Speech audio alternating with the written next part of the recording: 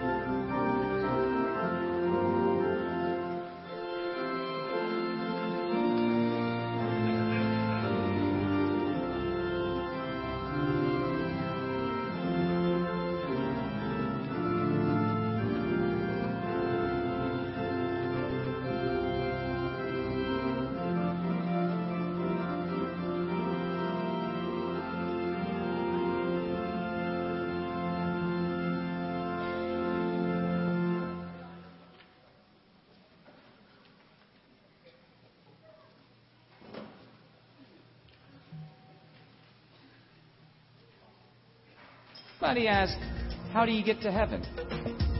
What would you say? I really wouldn't know. You just wait for the time, I suppose. Following the 10 Commandments. Being a good person. Be as you are, and don't do any, any sins. If you do right when you're here, you got a pretty good avenue to get there. I'm more worried about this life, personally. It's a continual process. It's how you live your life. You can live your life as a good person and be in heaven all the time, or be a miserable person and never reach heaven. But heaven is here. There's heaven on earth, I believe. Pues siendo buena persona, pero que el cielo está aquí. She said that being a good person, but the heaven is actually here. If you treat everybody fairly, I believe that He's gonna look at you in a fair and compassionate way. So I think of it like that. You're judged on how you've lived your life on earth. It's your choice. You decide you want to live in heaven. You decide you want to live in hell. It's different things, but don't nobody actually know, so you just have to do what you feel is right. Some of us know, some of us don't know. So I don't know if anybody really has anything and what's real, what's not. Do things right on earth when you're here. Don't screw people over. Live a good, clean life. By living righteously. If it was one way, then everybody would be that way. It wouldn't be all these different religions and different things. What you call as a karma, it totally depends on that. I think by doing good things and helping other people is the only way to get to heaven. We have to go to church and pray, do good things. Believe in God, do good, go to church. That's a very good question. I have no idea. I don't presume to know the mind of God. Well, where's heaven? You're already there. I'm not a Christian. I'm a Taoist. We swim in the energy that's been here forever. We're in it right now. It's heaven or hell. It's whatever you create at your any given moment. What kind of questions are these? Wait, who are you guys? What is it? I would say, from what I've been, there's a couple ways to look at it. How do you get to heaven? You being kind and caring and loving to everybody. Doing the right thing, making the right choices. And ultimately, God says He will forgive all of us. Angels? Living the good life. I don't believe in heaven. I don't really believe in life after death. The people who remember you, that you live on in that way, but no other. Be good to one another. Exactly. Do good in life. I don't know. I don't know if there's a heaven or not. The enlightenment everybody seeks at the end of their life, I think, is kind of just, it's found in the world around you. I don't know. Haven't figured it out. I don't really have an answer for that.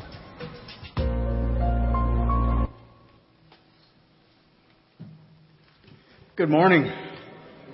Welcome. We're glad that you're here this morning. It's good to be in God's house with you today and to share this time with you. And we welcome you. We welcome our guests especially. You're very important to us, and we're glad that you're here. And we hope that you'll feel a part of our family as we worship God together this morning. We'd like to invite our first-time guests to drop by our hospitality table on your way out of the foyer. We have a little gift that we would like to give to you this morning. Let me remind everyone of our attendance sheets this morning. That's on the end of each row. We'd like to ask if you would to take that and to fill it out. Give us as much information as you feel comfortable giving to us. And especially if you would like to receive our email newsletter, be sure to put your email address on there. It's a good way to keep up with the activities we have going on here at Community Baptist Church. As we saw from the video that we watched just a few moments ago, there are a lot of different concepts and ideas of what heaven is and or is not, and how to get there or how not to get there. There's a lot of different ideas out there in the world about heaven. I'm glad that we know what heaven is about, and I'm glad that we as Christians are seeking for heaven, or know at least a little bit about heaven. I don't think we really know until we get there what heaven's going to be about. I think we do know it's going to be a wonderful, wonderful place. But this is a part of the video series or the study series that we've been doing on Wednesdays about sharing our story and sharing our faith with other people about Jesus Christ. God has told us that heaven is one of the outcomes of putting our faith in Christ. We have abundant life here on earth, and we have eternal life in heaven. And so we have that to look forward to, and we just wish that everyone had that as well. Come and join us on Wednesday nights and learn about how to share your faith with other people. It's a wonderful time. We've been having a great time. We will not be doing that this Wednesday because we have business meeting this Wednesday. But the following Wednesday, we'll be continuing our study on being a contagious Christian and sharing your faith with others. A few announcements. We have finished a week of Vacation Bible School. Mary is applauding. She's probably applauding the fact that it's over, but also applauding the fact that it was a wonderful week, and applauding all the good volunteers that we had. But I understand it was a wonderful week, and we thank Mary and all of the other volunteers that helped with Vacation Bible School this year. Do you know how many kids we had? Do you remember the numbers? Between 85 and 90 every day. So that was wonderful, wonderful. Thank you for that. Next week is Father's Day, and we will be having a Father's Day breakfast next week at 9 o'clock. And so we invite everyone to come and be a part of that and share that time together. And after the worship service today, about nine of us will be headed towards eastern Kentucky. We're going to Whitley City and stay there, and then drive down a little ways to Pine Knot, Kentucky, which I think is just a little hole in the road. But we will be building a house there this week. They've done some pre-building, and they've got the foundation and the frame up, and I think they were going to put the roof trellises up. So we'll be picking up where they have left off beginning tomorrow, early tomorrow morning, and working all week very hard. I think we're working like 10 or 11, 12 hours a day to get this done. And in 1 week's period of time, we will have this house finished. And next Saturday, we will take the keys and hand it to the new owners, a very worthwhile, needy family, and we will celebrate them getting into this new house. So be in prayer for your mission team that you are sending to Eastern Kentucky this afternoon. Be in prayer for them all of this week, please. We're going to have a time of a time of greeting each other and sharing the love of Christ. And then our praise band is going to play a little, and then our children will come up. And I want to point out to you that we have a new member of the praise band here, John Haynes.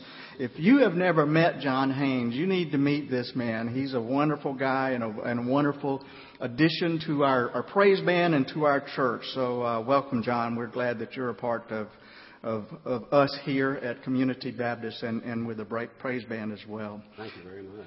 Let's stand and greet each other in the name of the Lord.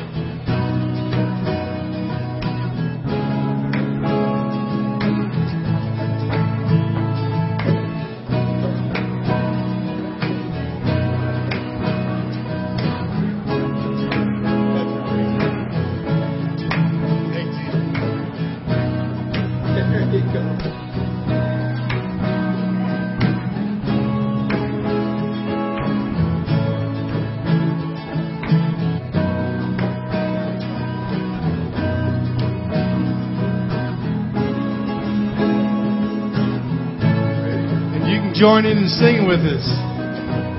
You know this song. Open the eyes of my heart. Open the eyes of my heart, Lord. Open the eyes of my heart. I want to see you. I want to see you. Open the eyes of my heart, Lord. Open the eyes of my heart. I want to see you. I want to see you. To see you high and lifted up, shining in the light of your glory. Pour out your power and love as we sing, holy, holy, holy. See you high and lifted up, shining in the light of your glory. Pour out your power and love as we sing, holy, holy, holy. Sing it with us. Holy, holy, we cry, holy, holy, holy. You are holy, holy, holy. I want to see you. Holy, holy, holy, we cry, holy, holy, holy. You are holy, holy, holy. I want to see you. Holy, holy, holy. We cry, holy, holy, holy. You are holy, holy, holy. I want to see.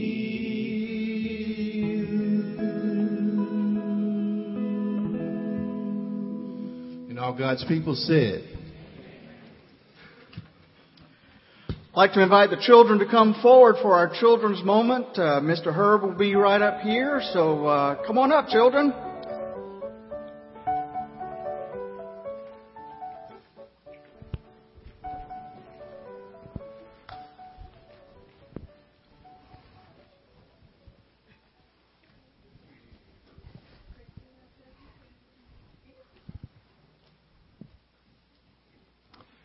I've got here one of my favorite things. Anybody know what this is? It's a lamp. And I really like it. It's like one of those little access lamps, you know, accent lamps. It doesn't put off a lot of light, but it's really neat. I really like it. It's chrome right here, you see, a little brass right here. And then I like this little lampshade right here. It's all got caning and everything. And it's got the neatest little light bulb. And when I want to have a little more light than normal, I just turn on the bulb. I just turn on the bulb. The bulb's not turning on. I checked it this morning. Well, what? It's not plugged in. Duh. That's so stupid of me. Well, that brings me to my lesson, come to think about it. The light won't shine unless it's plugged in. It's got to have power. Now, the Scripture is going to talk about, people argue about where Jesus got his power today. Where do Christians get their power so their light can shine? How do we get our power? From God. God gives us the power. Okay, what? We go to church like we are right now. That gives us, that connects us with God. Do you all pray? You pray at night? Okay. Praying to God helps give us our power. Jesus prayed a lot. And as a matter of fact, Paul talks about we always pray. We should always pray. we go to Sunday school and we talk about the lessons, and then you all are going to go back into church and you're going to talk about the Bible, what the Bible says. That's how we get our power. So if I were to plug this in, then my light would shine. And when you all are plugged in and God's giving your power, your light can shine. Okay? Thank you all. Thank you all. And now it's time for y'all to go to children's church.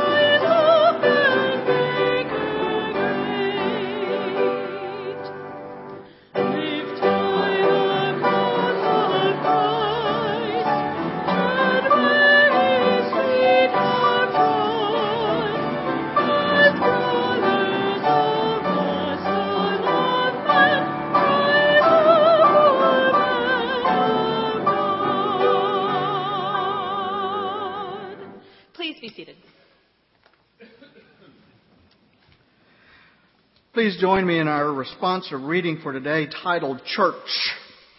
It's printed in your worship folder and will be on the screen. Young and old, sons and daughters of God, all you who are the diverse creations of God's imagination and love, join in praise and thanksgiving as we worship the one who brings us together.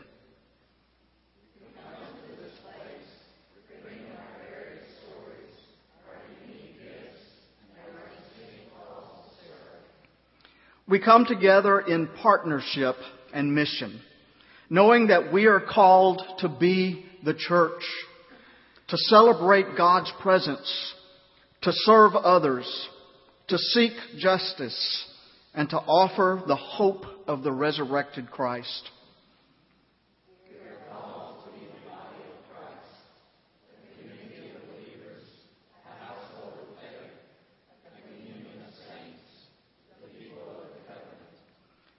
We are called to the one hope of our high calling, one Lord, one faith, one baptism, one God.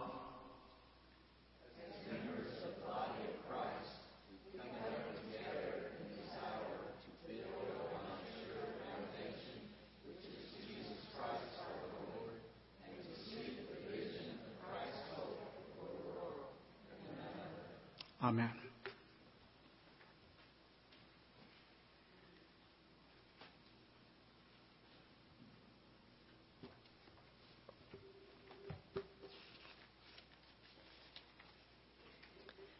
Today's scripture comes from Mark chapter 3, verses 20 through 35. And the crowd came together again, so that they could not even eat. When his family heard it, they went out to restrain him, for people were saying, "He has gone out of his mind." And the scribes who came down from Jerusalem said, "He has Beelzebul, and by the ruler of the demons he cast out demons." And he called them to him and spoke to them in parables. How can Satan cast out Satan? If a kingdom is divided against itself, that kingdom cannot stand. And if a house is divided against itself, that house will not be able to stand.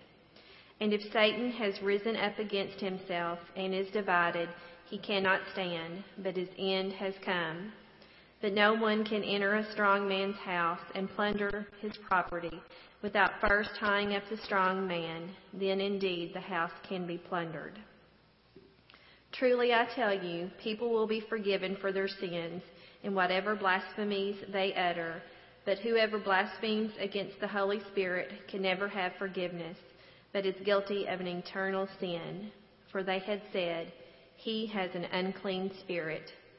And his mother and his brothers came, and standing outside, they sent to him and called him. A crowd was sitting around him, and they said to him, your mother and your brothers and sisters are outside asking for you. And he replied, who are my mother and my brothers? And looking at those who sat around him, he said, here are my mother and my brothers. Whoever does the will of God is my brother and sister and mother.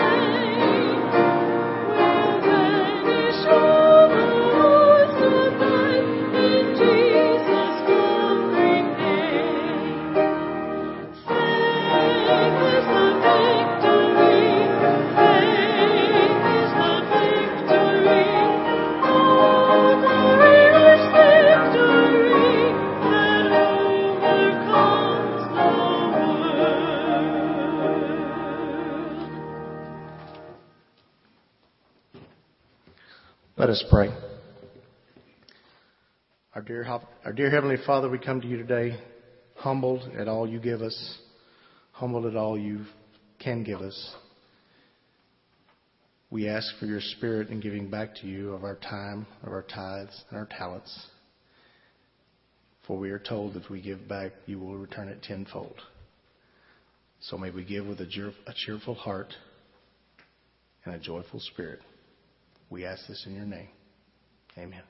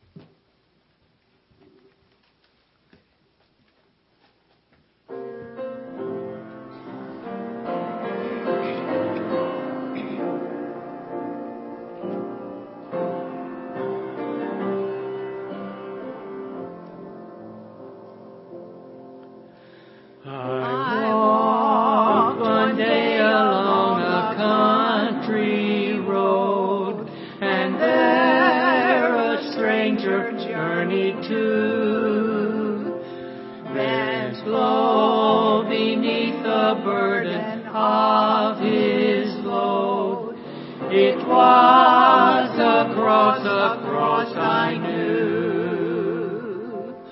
I cried, Lord Jesus, and He spoke my name.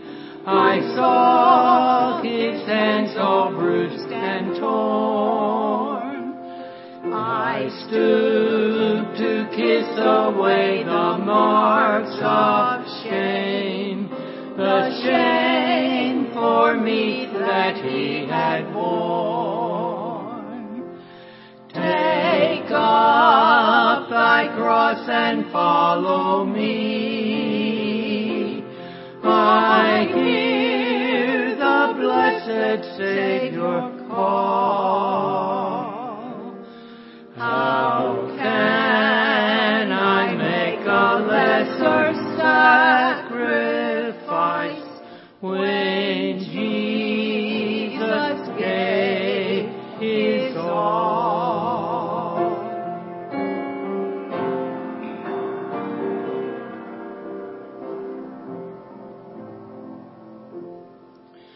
My cross I'll carry till the crown appears.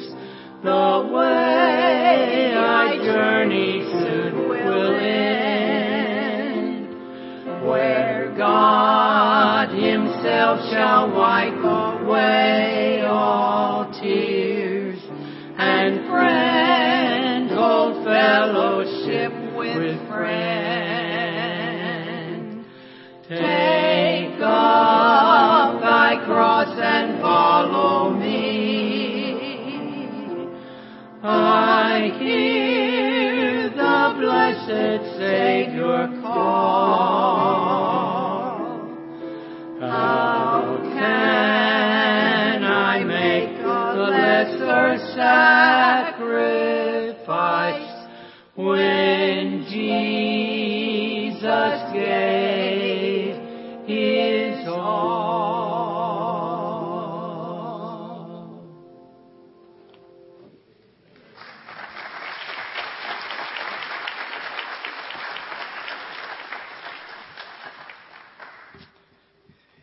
Amen.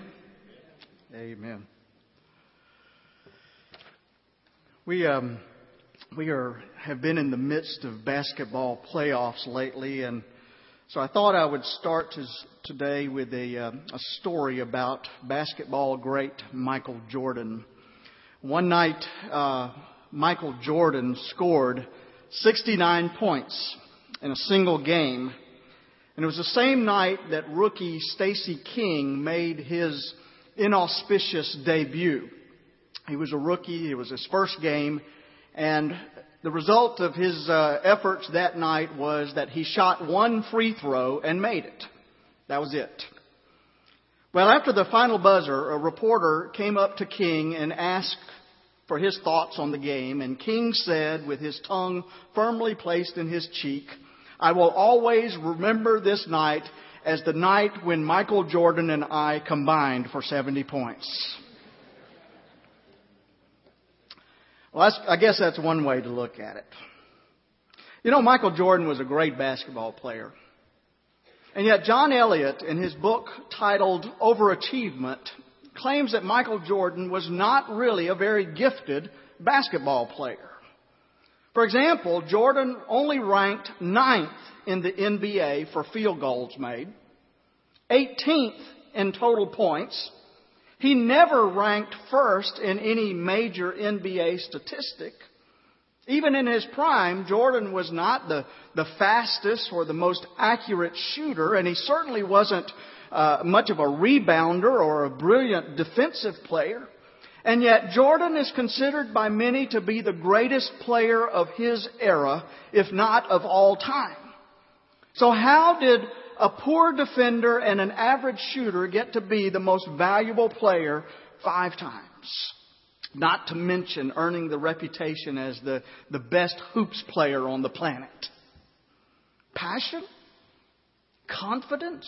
Determination? Well, all of these things were involved, of course.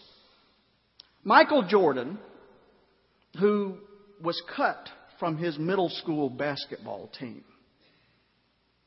simply set out to be the best basketball player that he could possibly be. And the rest is history. You know, there's a part of almost every one of us that is thrilled when somebody shoots for those lofty goals and makes it. The pioneer, the successful entrepreneur, the victorious athlete. All of these speak to us of the ability of the human spirit to achieve tremendous accomplishments when it is properly motivated. And when we hear these stories, we are somehow able to vicariously share in these achievements and somehow find hope for our own lives. President John F. Kennedy's hero was his grandfather. And he loved to hear his grandfather tell stories about his boyhood in Ireland. One of these stories concerned how grandfather Fitzgerald used to walk home from school each day with a group of his friends, his buddies, and sometimes these boys would challenge each other to climb over the high rock walls, the stone walls along the country lanes there. But there were times when young Fitzgerald and his buddies were hesitant to climb over the walls. They were too high or too steep or not enough footholds there. And so they were hesitant to even try to get over the walls. So they devised a way to motivate themselves to take the risk. And here's what they would do. They would take their caps off and throw them over the wall. Because you see, they knew that they had better not come home without their caps. And so, after tossing their caps over the wall, they had to climb over the wall to get them. So they tossed their caps over the wall as a way to motivate themselves to take a risk. And there comes a time in all of our lives when we also would like to toss our caps over the wall. There are times when we long to take a risk, to make a change in our lives, whether we want to change jobs or to start a new business or to go back to school or whatever it may be. There comes a time in all of our lives when we feel the need to take a risk. I know of one young man in particular who decided to make such a change in his life. He was 30 years old at the time, and he owned a successful small business that his father had left to him. He was secure. He was well liked in his community, well respected there by his family and his friends and his neighbors, and he was meeting his responsibilities, but he knew that this was not where he belonged. You see, he felt a tug. He felt a call to the ministry, a ministry of teaching and preaching and healing. And so he threw his cap over the wall. At first he met with tremendous success and his reputation soared. He became tremendously popular. But as his popularity increased, so did his critics, especially in his own hometown. Some of his closest friends tried to discourage him from pursuing his dream, and even his family was concerned about him. But he stuck with it for 3 years before he met an untimely death. And I want you to think about this. As he hung there on that tree between two thieves, dying a cruel and unjust death, feeling forsaken by God and by humanity as well, no one would have judged his life to be very successful. But it was. In fact, it was the most successful life ever lived. And all of this, of course, took place in Jerusalem and around Nazareth in Jerusalem and Israel more than 2,000 years ago. But you see, Jesus tossed his cap over the wall. And we're glad he did. He modeled for us what a life of adventure should truly be. And it's something that we should look at and follow in our own lives. Early in the 20th century, the world was thrilled when Colonel Charles Lindbergh was the first to fly his plane over the Atlantic Ocean. As he was leaving the land stretches of Nova Scotia and Newfoundland, he kept looking down on the forests and the lakes and the valleys and thinking that if an emergency came up, he could land in that little clearing over there beside the river, or if he could clear that little clump of trees, he could land in the lake. But soon there were no more clearings. There were no more lakes. There were no more clumps of trees. Just ocean. And he kept on going. He tossed his cap over the wall. Now let me ask you something. Doesn't it make your blood run just a little bit faster to know that there are people out there who have charted a heroic course for their lives and seen it through? Well, folks, let me tell you, there are times in all of our lives when we need to just throw caution to the wind and toss our cap over the wall and take the risk and do what God has called us to do. Just like Jesus did. But of course, no one has ever done anything that mattered very much without his or her share of critics. Winston Churchill was hailed as a man of heroic stature, but he was also one of the most criticized politicians who ever lived. But you know what? He was also a man who knew how to handle his critics. There's a wonderful story about Churchill dealing with one of his critics. He was attending a state dinner one evening with Nancy Astor, and she also had her own reputation of being sharp-witted and sometimes abrasive. And it seems that during this dinner, Lady Astor was compelled to listen to Churchill expound upon his views on a great number of subjects, all of which were at odds to her own strongly held beliefs. And so finally, no longer able to hold her tongue, she said, "Winston, if you were my husband, I would flavor your coffee with poison." To which Churchill replied, "Madam, if I were your husband, I would drink it."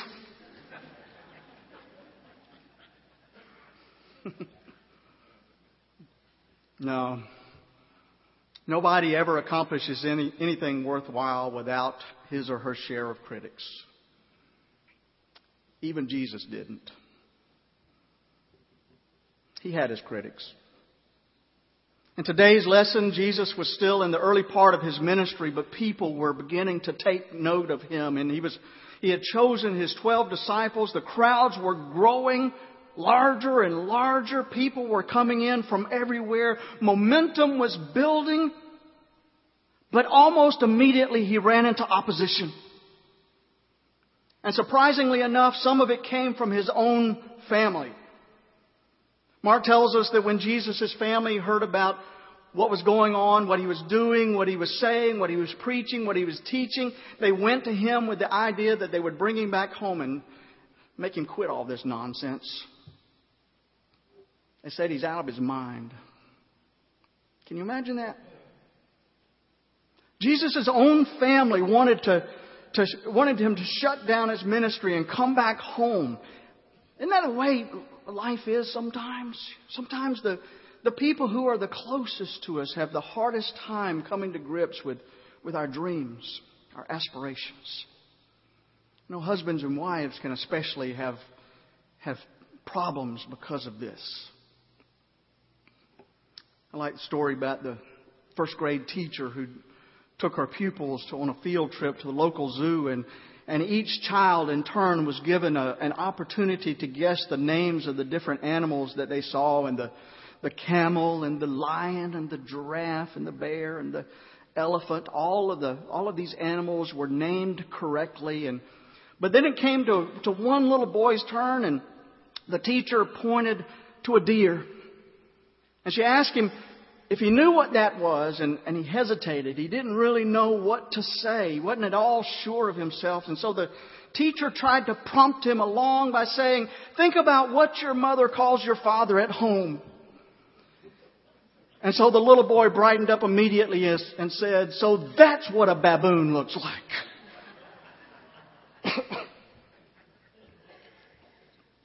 Now, I won't ask you if your spouse has ever called you a baboon, and my spouse will never say. Right? But I can assure you that anyone who seeks to make a dramatic change in their life is going to get some criticism for it. And it sometimes may even come from your own family. It can come from your colleagues as well. In Jesus' case, it was the teachers of the law who gave him the most grief all throughout his ministry. With a sneer on their face, they greeted his teachings by saying that he's possessed by the devil. That's the only way he can cast out these demons. It's because he's possessed by the devil. Well, that's the way life is sometimes. Start to make some waves and people are going to try to knock the oars out of your hands. Criticizing your work. One person calls it the Salk theory. Jonas Salk, of course, was that great doctor who discovered the vaccine for polio, and he's hailed today as a pioneer and a hero in the medical world. But what you may not know is that he also had to deal with a lot of critics in his time. But at one point, he made an interesting observation about the nature of criticism. Here's what he said. He said, first, people will tell you that you're wrong. Then they will tell you that you're right, but what you're doing is really not all that important. And then finally, they will admit that you are right and that what you're doing is very important, but after all, they knew it all the time. We all have our critics, don't we? But the best way that we can deal with our critics is to do what the builder of the Panama Canal did. John Frank Stevens had to endure hard-hitting criticisms from countless busybodies who predicted that he would never finish his work. But his response was to steadily press forward and say nothing. One of his subordinates, who was irritated by all of the flack and all the criticisms that they were taking, asked Stevens one day if he was ever going to answer his critics, and he said, in time, when the canal is finished. Well, folks, there comes a time when we need to toss our caps over the wall in spite of everything that the critics are saying. Because you see, nothing is ever accomplished by those who just want to sit back in comfort and cherish acceptance above everything else. There comes a time for what is often called a leap of faith. And of course, the greatest leap of faith that we can take, the most spectacular and often the most courageous change that can be made in anyone's life, is that of becoming a disciple of Jesus Christ. Now, it's unfortunate that for the most part, that statement will fall on deaf ears. And here's why. It's because all too often we have confused discipleship with church membership. Or maybe we have confused discipleship with respectability. But folks, let me tell you something. There is no risk involved in being respectable. And there's no risk involved in belonging to a church. But to become a disciple of Jesus Christ, to move from a nominal belief to a radical conviction, to move from a nodding acquaintance with God to a complete, sold-out commitment of one's life, to put our loyalty to Jesus Christ above everything and everyone else in our lives, that is much more of a challenge than digging a canal or finding a cure to polio or being a great basketball player.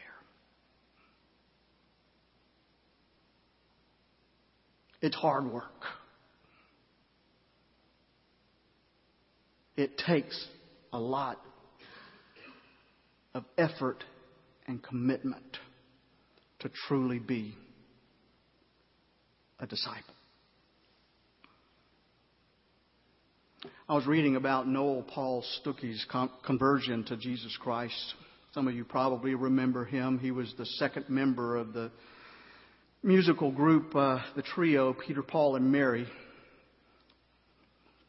I know that some of the younger folks are going, who? Some of us remember him.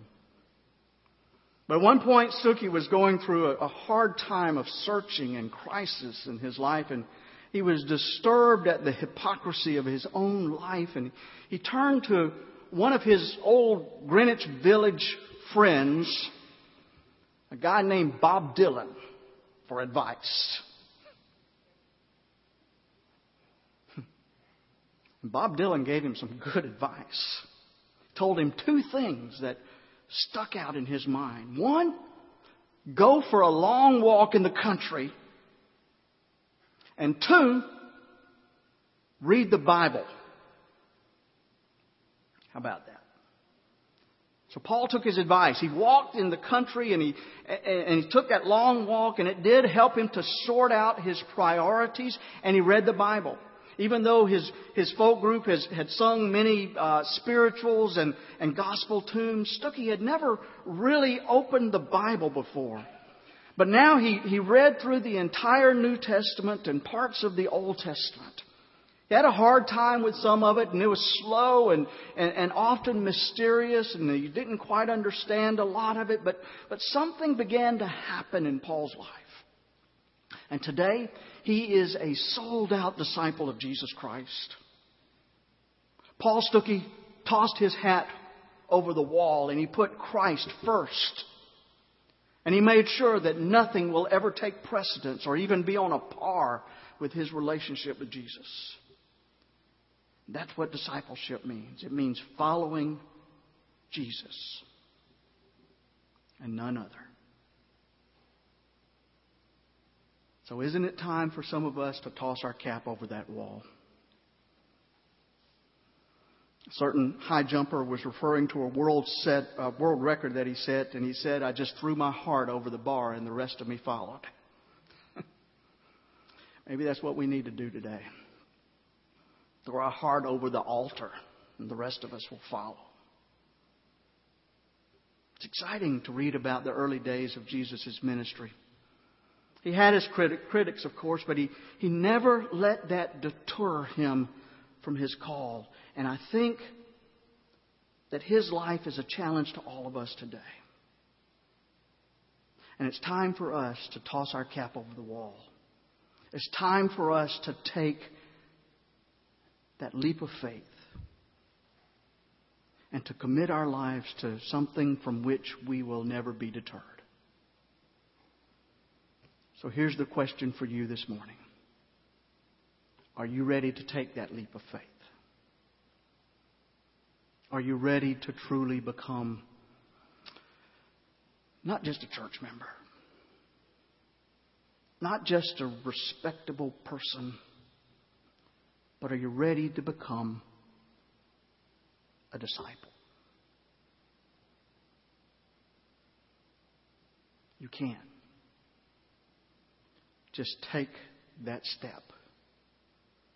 That one leap of faith.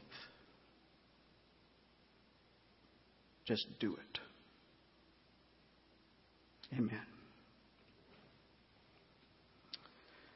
We're going to sing and give you an opportunity to respond to God's leading in your life. We're going to sing number 447, Trust and Obey. And there may be people here who have never taken that leap of faith in your life before. You've never trusted in Jesus. Or maybe you've been in church for a long time, maybe all of your lives, and you've kind of been giving God the nod. Yep, He's cool, but you're not really sold out. Not really a disciple. Disciple means that you follow.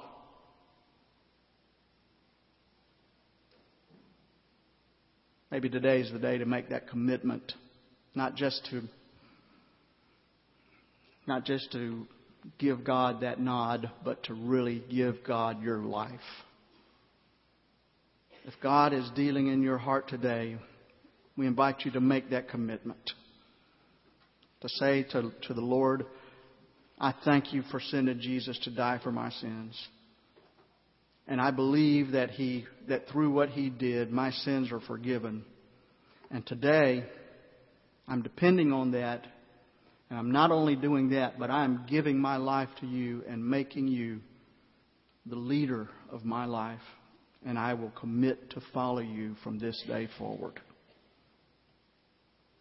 That's going to mean I'm going to have to do some things that will draw the criticism of others. That's going to mean that I'm going to have to do some things that may be uncomfortable for me, but as a disciple, I'll do it. If you've never committed your life to Christ in that way today, we invite you. If you're looking for a church to be a part of, we invite you to come and unite with our church. Or maybe you need a time of prayer. We invite you to come and pray. Would you come and, as we sing, 447, trust and obey.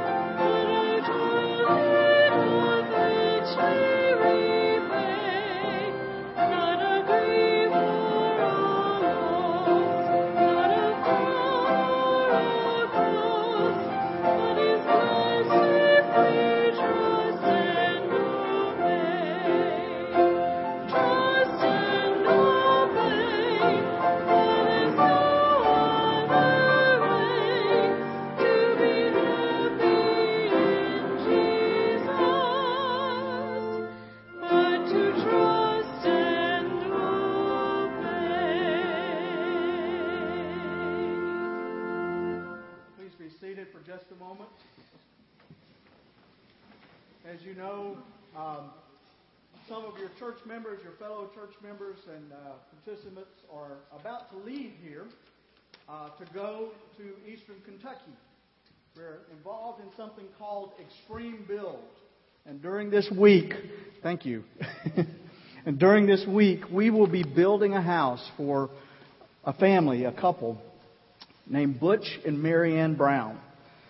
Butch is in very bad health. He is 56 years old and he looks like he's about 90. He is very frail. He's on oxygen. He cannot do very much. He can't do much at all physically. And his wife Marianne is his full-time caretaker. They live in a dilapidated old trailer right now. Over 40 years old. The floors are literally falling out of it. And it can't be repaired. And so this is a family that has been chosen to receive this house that we are building for them. Some people have been there this week. Since Wednesday, they put the foundation in and put up the frames on the walls. And I think the roof trellises went in yesterday. And so when we get there tomorrow, we're going to start working hard. When we get there today, we're going to rest. And when we get up in the morning, we're going to start working very hard all week long. And next Saturday, we're going to hand them the keys to their new house. I have asked the chairman of deacons, Frank Knight, to have a time of dedication and prayer for the ministry team. And so I'm going to ask all of the ministry team, all of the mission team that's going to be involved this week to come on up here, come forward.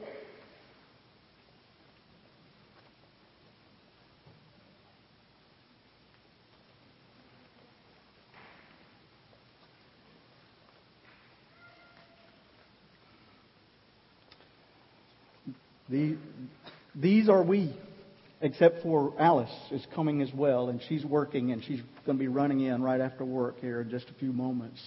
Alice will be joining us as well for this mission team. So we are the mission team from Community Baptist Church. We'll be joining others from around Kentucky through the Kentucky Baptist Fellowship.